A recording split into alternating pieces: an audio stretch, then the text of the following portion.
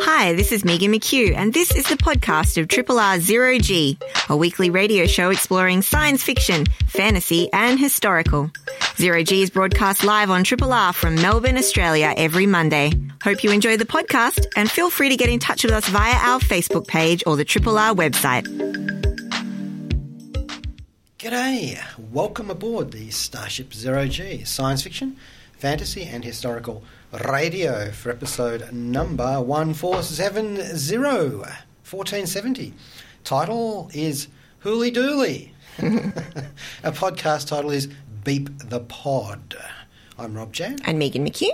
And I was looking at the number 1470. There's lots of significant things about the date and everything, but this time I found a Starship, NCC 1470. A Burke-class frigate of the Aldrin subclass, and it served in Starfleet during the early to mid-23rd century.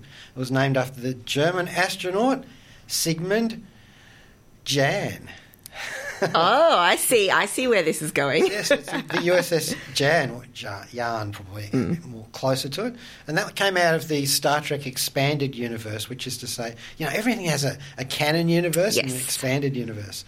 In this case, it was the old FASA, Star Trek Starship Tactical Combat Simulator, which I used to have. I just probably still got it somewhere, with little ships and things, and you can throw dice, and that was great fun.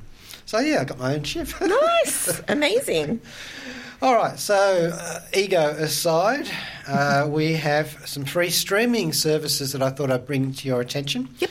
Because, you got your Netflixes, your Stans, your Disney Plus, your Amazon, Apple, all those ones, all subscriber ones. Yes. And I find it's great to actually have things like SBS and iView and Tubi and Tubi or not Tubi and Plex and the Internet Archive, which we called upon recently to grab a really obscure movie that nobody had seen before.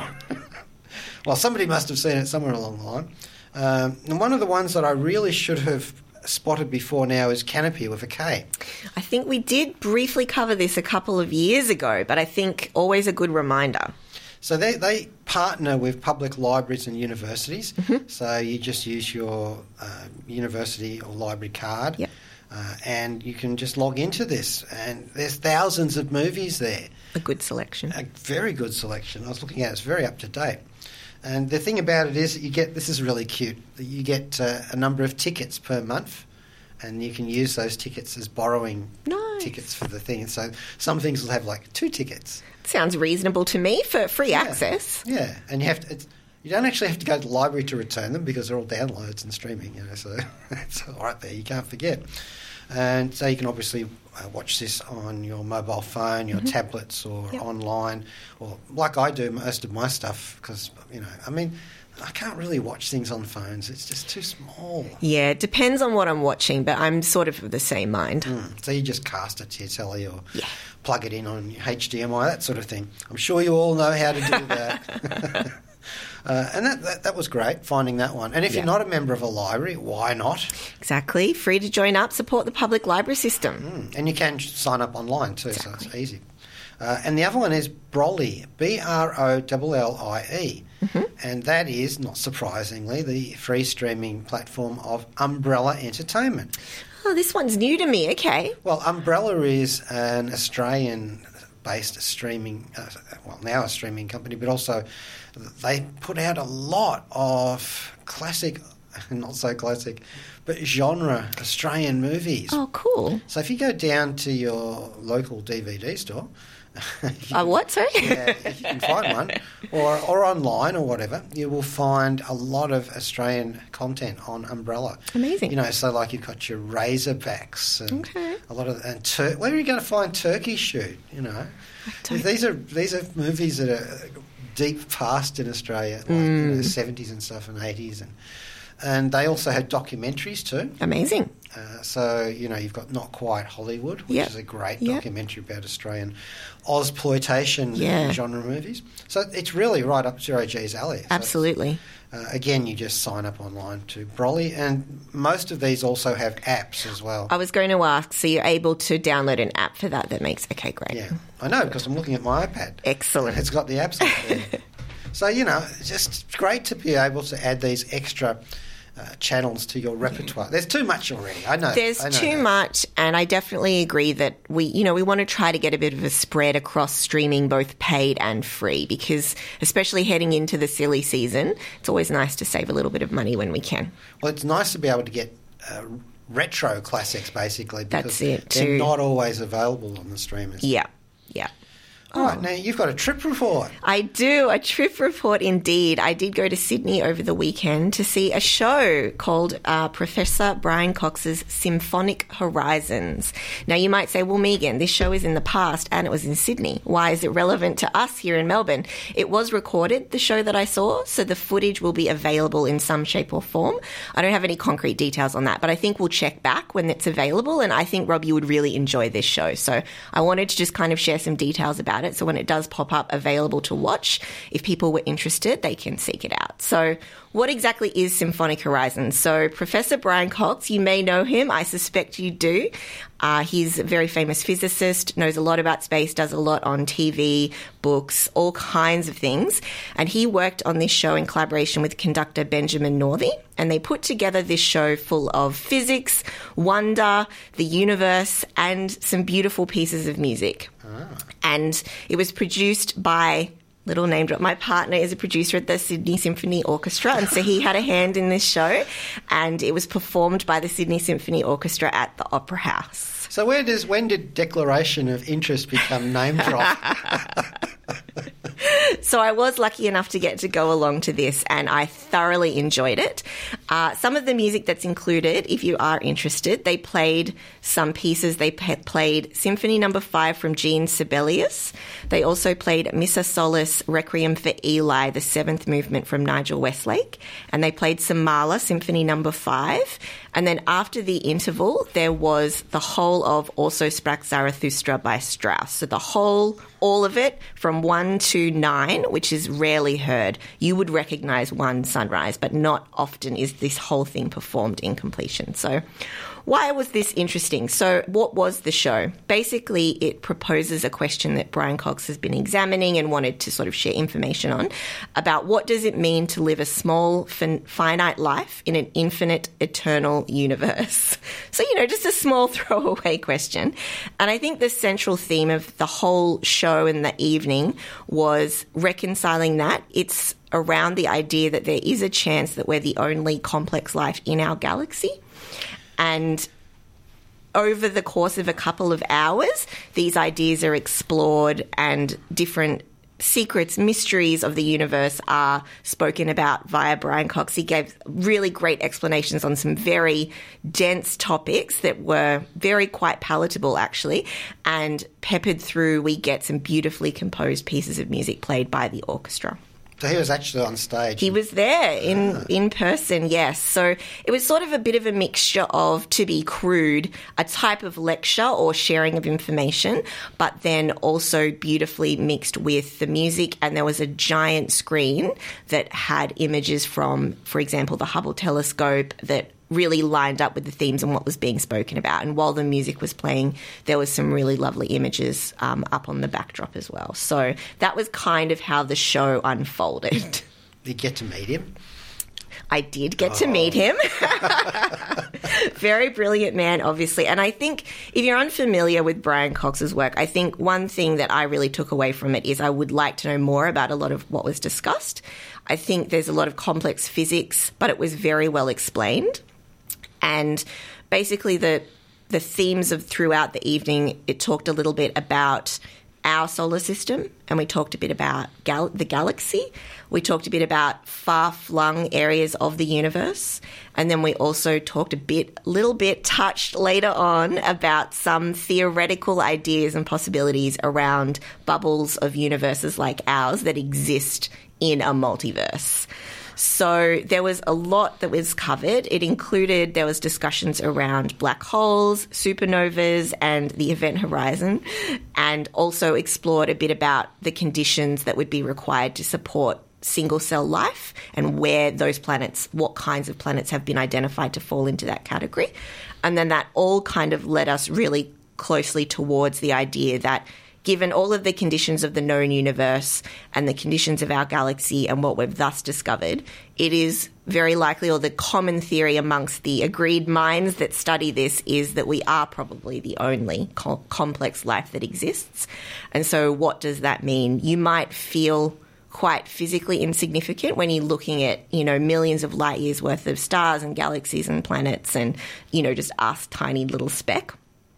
But actually what I took out of it was around the universe exists and it's quite beautiful, but without something to bring meaning to it or perceive it or observe it, what does that mean? And if we are the only complex enough organisms that exist in the universe to do that, that makes us quite powerful and quite important. So, and with great responsibility too, if you think about this was really beautifully touched on as well around, well, then what does that mean? We live on this very fragile planet, and if we are indeed the complex life that is perceiving the universe, and if we were to, live in such a way to make ourselves extinct,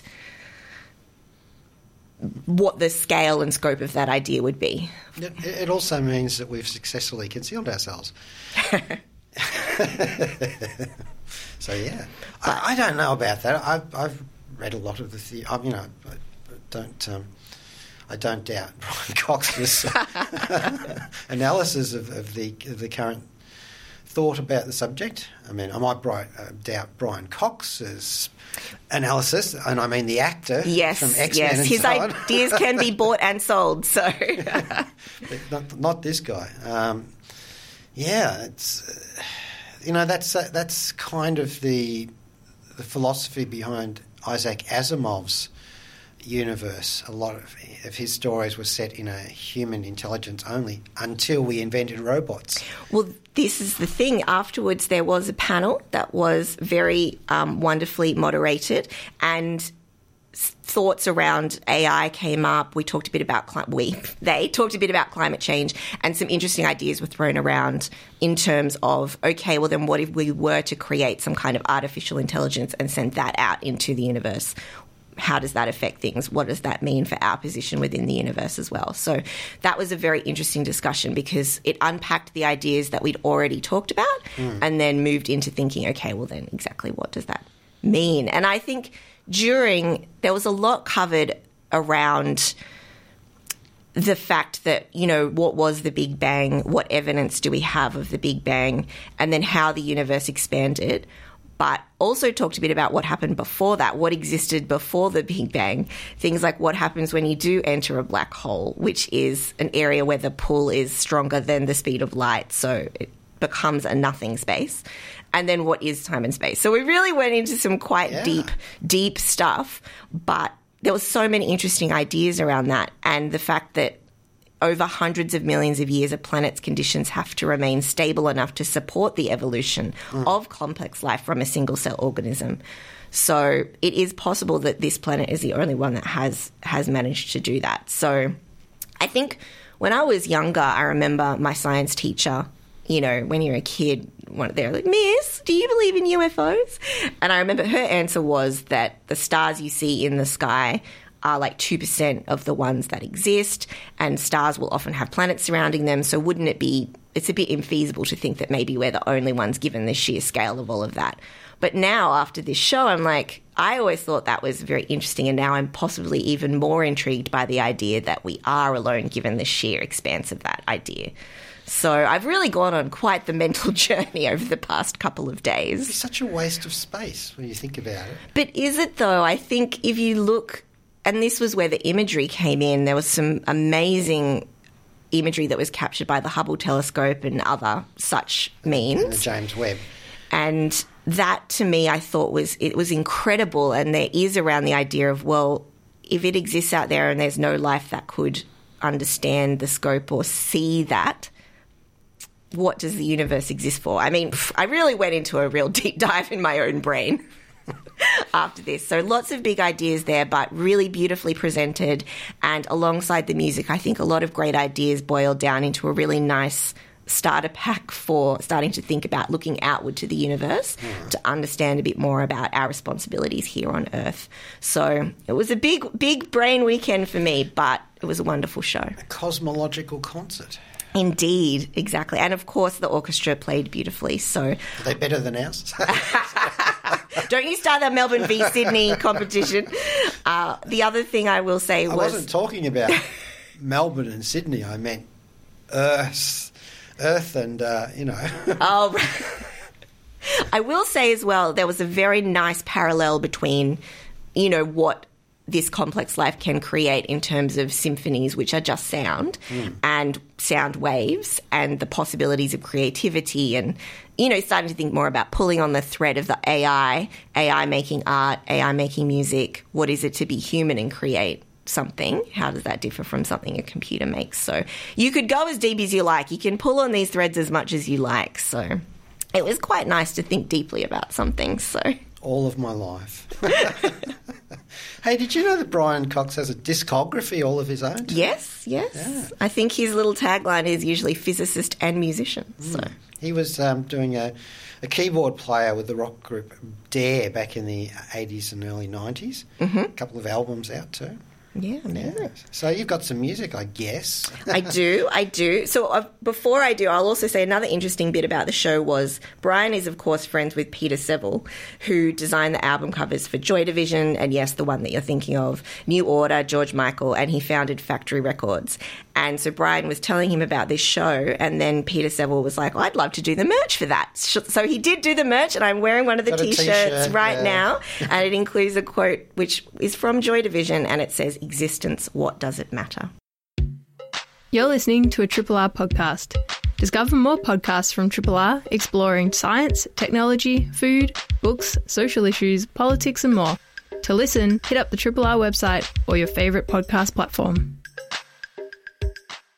All right, now we've covered a number of items on today's show. Now it is time for Doctor Who. Yes. One of the things about the 3 60th anniversary specials, it feels like just last decade when we were doing the 50th anniversary specials. The 3 specials, they've been running on Disney Plus. It's still strange to say that. Yeah. For the past 2 weeks now, dropping on Sunday here in Australia. And the next one is next week. And then there'll be a Christmas special too. Yes, good timing, obviously. That's a bit of a break with, not tradition, because they used to have a lot of Christmas specials, but they stopped doing them for a while and did New Year's Day specials. Yeah. So they're back to that, probably because it's a Christmassy sort of theme in it. And that will, of course, see Ncuti Gatwa playing the Doctor, taking over from David Tennant. Woohoo! Yeah. Look, I've really enjoyed the 2 specials that I've seen so far. I won't talk so much about the second one because it's just dropped. Yeah, give some time. But the first one will go spoilery because that was last week. So, run while you can if you don't want to hear anything about it. Because, I know some people who don't have Disney Plus. Difficult to grasp for me because the Marvel connection and much to my surprise, the Star Wars one, because I really enjoyed The Mandalorian and some of the other series. But it is what it is. There's money involved in these things. The answer to every question, there's money involved. And it's certainly on display now that Disney is partnering with Doctor Who. I'm looking at this stuff and thinking, whoa, the special effects are a little bit more A-grade now. Yep. That Disney cash. As far as I know, they're still shooting at Bad Wolf in Cardiff and Wales. Yep. Okay. So, it's just maybe like saying, well, instead of spending X amount of dollars, you can now do X times X. Yeah. All right, so the first one, The Star Beast, which seems to spring into mind as being a Robert Heinlein story title as well. Okay, so we've got David Tennant reprising his Doctor. Yep. And we've got Donna Noble reprising Catherine Tate reprising the character of Donna Noble, and some of her family members as well. Yep. But new family members too. And basically they all end up in London. Gee, who'd have thunk? Yeah. In contemporary times. And so this is like 15 years of puny Earth human time. Yeah. Since the Doctor. 15 years. Yeah, I mean, I'm thinking, oh my God. Wow. It's like they talk about classic Doctor Who and we're well on the other side of that now, but it's got its own iconic status. Yeah. And in that time we've been through, since they rebooted the Doctor, well, reboot is not really quite the... refaced, maybe. Refaced. Rebodied the Doctor. We've had Christopher Eccleston. We have had David Tennant. We've now twice. Yep. We've had Matt Smith. Yep. Peter Capaldi. Jodie Whittaker. Also circling through John Hurt and Paul McGann. And, oh my gosh, I've forgotten the name of the fugitive Doctor. The other woman. Oh, yes. I know the one you mean. And the small one, the little girl. Yes. So there's all these sort of leaps and bounds and things. So it's got its own momentum now. Doctor Who? Leaps and bounds? What? Yeah. Well, I mean, if anybody could match Jodie Whittaker's energy as the Doctor, it's David Tennant. Yeah. Who has to wear running shoes, basically. And did you notice how the new expansive TARDIS console room, it's obviously accessible to wheelchairs because there are huge ramps. Yep. But it's really great for David Tennant to go tearing up and down. Yeah. Or at least it would be if Rose hadn't sort of messed it up a bit. Sorry, not Rose, Donna. I get that confused because, of course, there is the other companion, Rose Tyler. Mm-hmm. But Donna Noble now has a daughter called Rose. Okay. Possibly named in honour of the earlier Rose. I don't know. If I could see Could Donna, be. Would Donna do that? I don't know.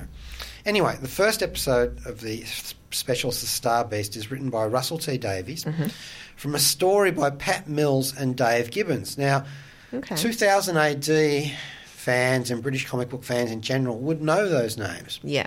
And there's a reason why they're in there, because a character from their comic books from Doctor Who magazine back in the day appears in this episode. Yeah. Beep the Meep, which is a really absolutely adorable furry creature with big eyes and big ears and so Christmas merchandise plug. Yeah.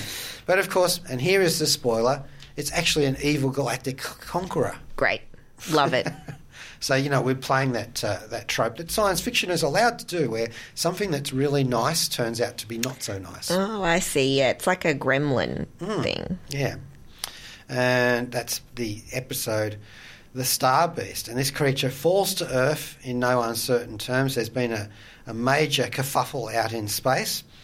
And so we have to deal with this creature here on Earth, as best we can. And that's where Donna's family come in, because, of course, it ends up in Donna's family's shed. Of course. Of course. In London, of course. It's that morphic resonance again. And it's not that big a stretch. That's how they usually do it. It's just like, all right, that's how it's going to work.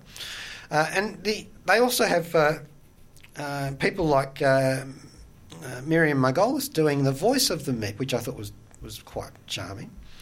Now, the Beep first appeared in the 1980s. Yep. So, roll on to now. We've got, as I said, Miriam Margolis playing the voice. And she segues from that very charming, I'm such a nice, cute little character, to bow to all of me, I will destroy your world sort of stuff. She does that very well. It's pretty fun. Yasmin Finney plays Rose Noble. She was in the Netflix series Heartstopper. Oh. Which... Yes, Heartstopper. I briefly glanced at because I thought it might be some kind of serial killer show, but it wasn't. So. No, it's lovely. It's a very sweet queer coming-of-age teenagers in England. Really great series. Not genre whatsoever, so I'm not surprised that you don't know. Well, not my genre. It's a very great series, and it's based on a webtoon.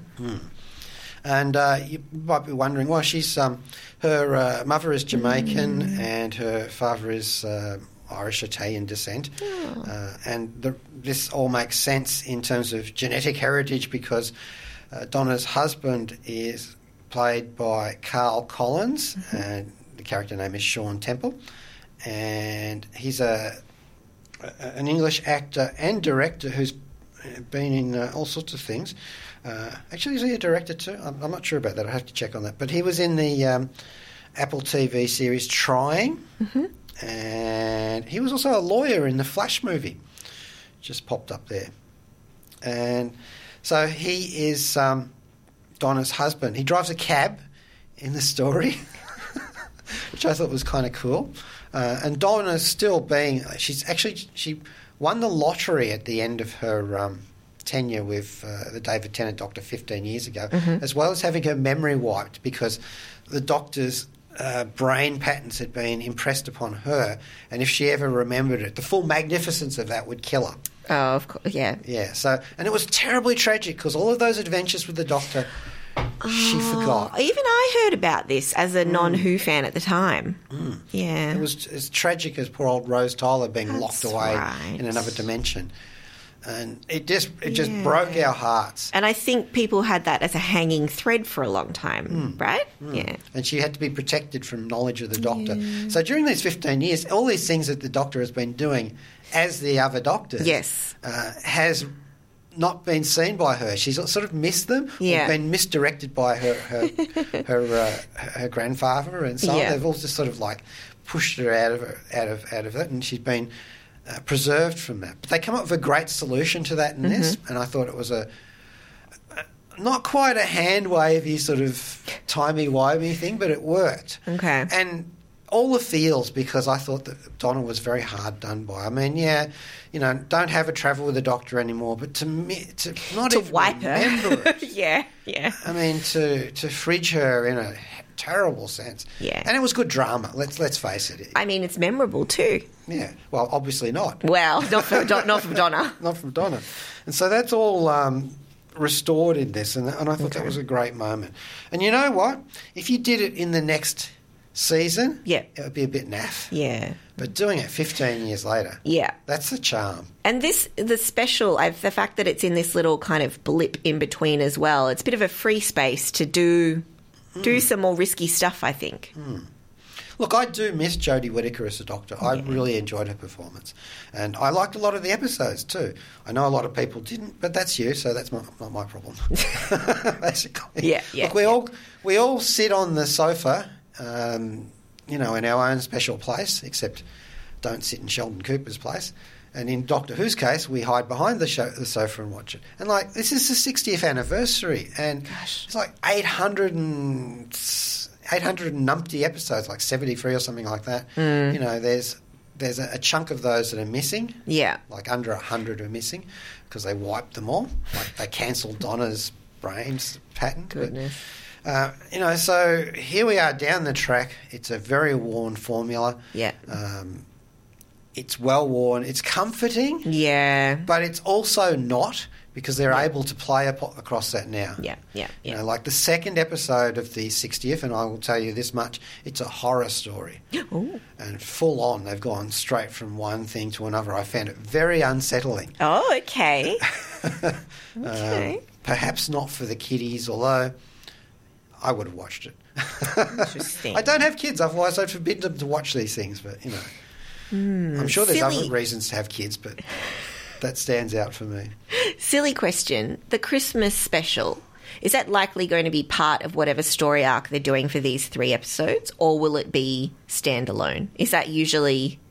How does a Christmas special usually fit into what's going on at the time? It can do. Oh, so they make new rules every time, right? Yeah. There's all sorts of variations. It's the joy of it, I suppose. It is. Okay. Yeah, it's Christmas, What is Christmas for, apart from to bring you surprises? From all of the Christmas specials that we're not going to have that many this year, I don't think. Well, I've heard Christmas is also good for terrorising really rich people with the ghosts of the past, present and future. That's another way of looking at it too. So, the Star Beast I thought was very well done. The pacing's really good. We introduce not only the Donna's daughter. Yep. And you do not want to threaten Donna's daughter when Donna Noble is around because she will descend. Good for Donna. Yeah, good for Donna. And her husband, who's very, I must admit, he's very accepting of all of this. You kind of have to be. Have to be. You have to be. And we briefly see Donna's new life. She won the lottery, but she gave all the money away. Yeah. Because it somehow seemed to be the sort of thing that she should do. It's the sort of thing that Doctor would do. So still in there, little... She did buy a house. That's fair. And then it gets trashed in this episode. So. Oh, God, yeah. So we do see Jacqueline King playing Sylvia Noble, Donna's mum. Yep. Which is a welcome return. She's a feisty character too. And, of course, we get a new character in this, Shirley Ann Bingham. Is a differently abled unit officer. And she's played by Ruth Madeley. She was also in the Big Finish episode, the audio Doctor Who episode, playing the Sixth Doctor's companion. And her wheelchair is enormously well tricked out in the story. And there's a great line in it, something about your wheelchair has darts. It also has rockets and stuff too, but it says darts. And she goes, everyone's does. And you think, oh, is that really true? Do all wheelchairs come equipped with machine guns and rocket launchers and darts? I certainly hope so. That'd be cool. But yeah, and you know, the story, the character is well integrated into the story. Yeah, good. Alongside all of those unit squaddies, you know, their Black Beetle armour and their special glasses to hide when they're being possessed by aliens and stuff. And it's clearly, you know, more Disney dollars at work here, a whole army there, more than the 10 usual BBC soldiers. And, you know, the special effects were great in terms of the rocket ship that was there. I think you got very convinced by that. Yeah. Yeah. So, you know, all cool. All off to a good start. Next one. This is a podcast from Triple R, an independent media organisation in Melbourne, Australia. To find out more about Triple R or to explore many more shows, podcasts, articles, videos and interviews, head to the Triple R website, rrr.org.au. All right, so we've just been talking about the Doctor Who specials, the 60th anniversary specials, all 3 of them. We've rolled through 2 of them. Wild Blue Yonder was the one that was just on today, and they're all streaming on Disney Plus, so no longer tied to waiting for the DVDs, which you probably won't get anyway from Disney Plus. You'll have to wait till Madman Entertainment gets doing them, because they've now got the distribution for Australia. And Wild Blue Yonder, Star Beast, Wild Blue Yonder, both written by Russell T Davies, and going for next week's one, The Giggle, again by Davies, and that one has Neil Patrick Harris in it. Really? Yes. Really. Okay. I'm tempted.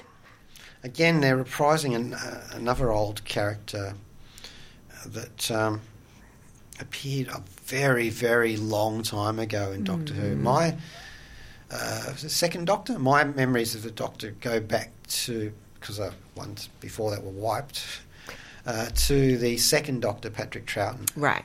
And I remember this character from that era. I can remember watching the Yeti, big sort of furry monsters, walking through the London Underground, which they'd taken over, and it was all cobwebs. Thus the episode was called Web of Fear. Recently restored and put out on DVD relatively recently, well, in the last 900 years or so. And I watched that from behind the sofa because it was so scary. Aww. You know, so... That's so cute. Yeah. Do you think Doctor Who will just keep... Do you think it has the capacity to just always be something that exists, like that keeps going and going? Yes. I mean, apart from that clever dodge of the regeneration thing, which allows you to keep rolling over, there is other things of forces for renewal within the show. And you think it's still got legs with... Yeah. Okay. The time travel gimmick allows you to constantly update it. Yeah, and also think, because of the format, you can come up with almost any concept and make it work in the realm. It all gets horrendously complicated with continuity in canon, but who cares about that? And I think they've got enough of a hand wave that you can forgive it. It's all timey-wimey and wibbly-wobbly, and anything you can explain, you can make it work. Yeah. And I think it's also reached a sort of a point that genre, let's not use the word franchise, but genre. I mean, it is. It is. Franchises, I don't know. But things like Doctor Who, Star Trek, Star Wars to some extent. There's been a few other shows actually that have reached that sort of level too. But those are three of the main ones, obviously. Stargate actually managed to roll over into a whole bunch of different television shows and movies and so on. But, you go out of the television and movie genre sort of things, mediums, and you get into literature. You think like Robin Hood and King Arthur. Yeah. And Sherlock Holmes and Tarzan. And slowly you get an idea that there are these very large bodies of work that they become societal and cultural metaphors as well. So the attitude to King Arthur in a certain time is pretty lousy at the moment because there's been some bad movies and stuff. Although the Winter King is pretty good actually as a television show, I think at least. These actually serve as mirrors to the times that they're made in too, and Doctor Who certainly does that. I think it's so interesting as a consistent piece of work, because you're right about things like Sherlock Holmes, but I'd say that is a reinvention each time, and new people get their mitts on it. And so in itself, there's still room for creativity and something new. But Doctor Who has just been this consistent thrum across decades. It did have a hiatus at one stage. I think it's quite unusual to have, because Star Wars, there's long periods when nothing was being released in a Star Wars sense. And I think it's quite singular in that way. Yes, it's very Sherlockian of him, very singular. Yes and no, because like Star Trek, had its original 3 seasons, then they did an animated series, and then it took a while for the next generation to come along and movie in 1979, etc. But in between that, there was a constant thread of fandom. Sure, yes, 100%. And of expanded universe content, of media tie-ins, books, records, so there is a context that continues even when the show's not on air. That's so true, like the underlying fan legacy, and then you can go deeper even to fan fiction, things like that, fan meetups. It's interesting what persists and what lasts. And I think you're right about Doctor Who tapping into parts of the social consciousness of a time. Sorry, I digressed us there, but I was just thinking about when you were reminiscing about your long history with the show. It feels very comfortable to watch Doctor Who. It feels safe, but it's also not safe in lots of ways, which is great. But it's fine to let that play out on screen, if that makes sense. It's like the same thing as a horror movie, that it's safe to experience that fear in this controlled setting. Yeah. Anyway, off we go now. Joe Brunatic is coming up next with Astral Glamour. Thank you, Megan. Thank you, Rob. G'day, this is Rob Jan. Thanks for listening to the podcast of Triple R's Zero G, a weekly radio show exploring science fiction, fantasy and historical. Zero G is broadcast live on Triple R from Melbourne, Australia every Monday. Hope you enjoy the podcast and feel free to get in touch with us via our Facebook page or the Triple R website.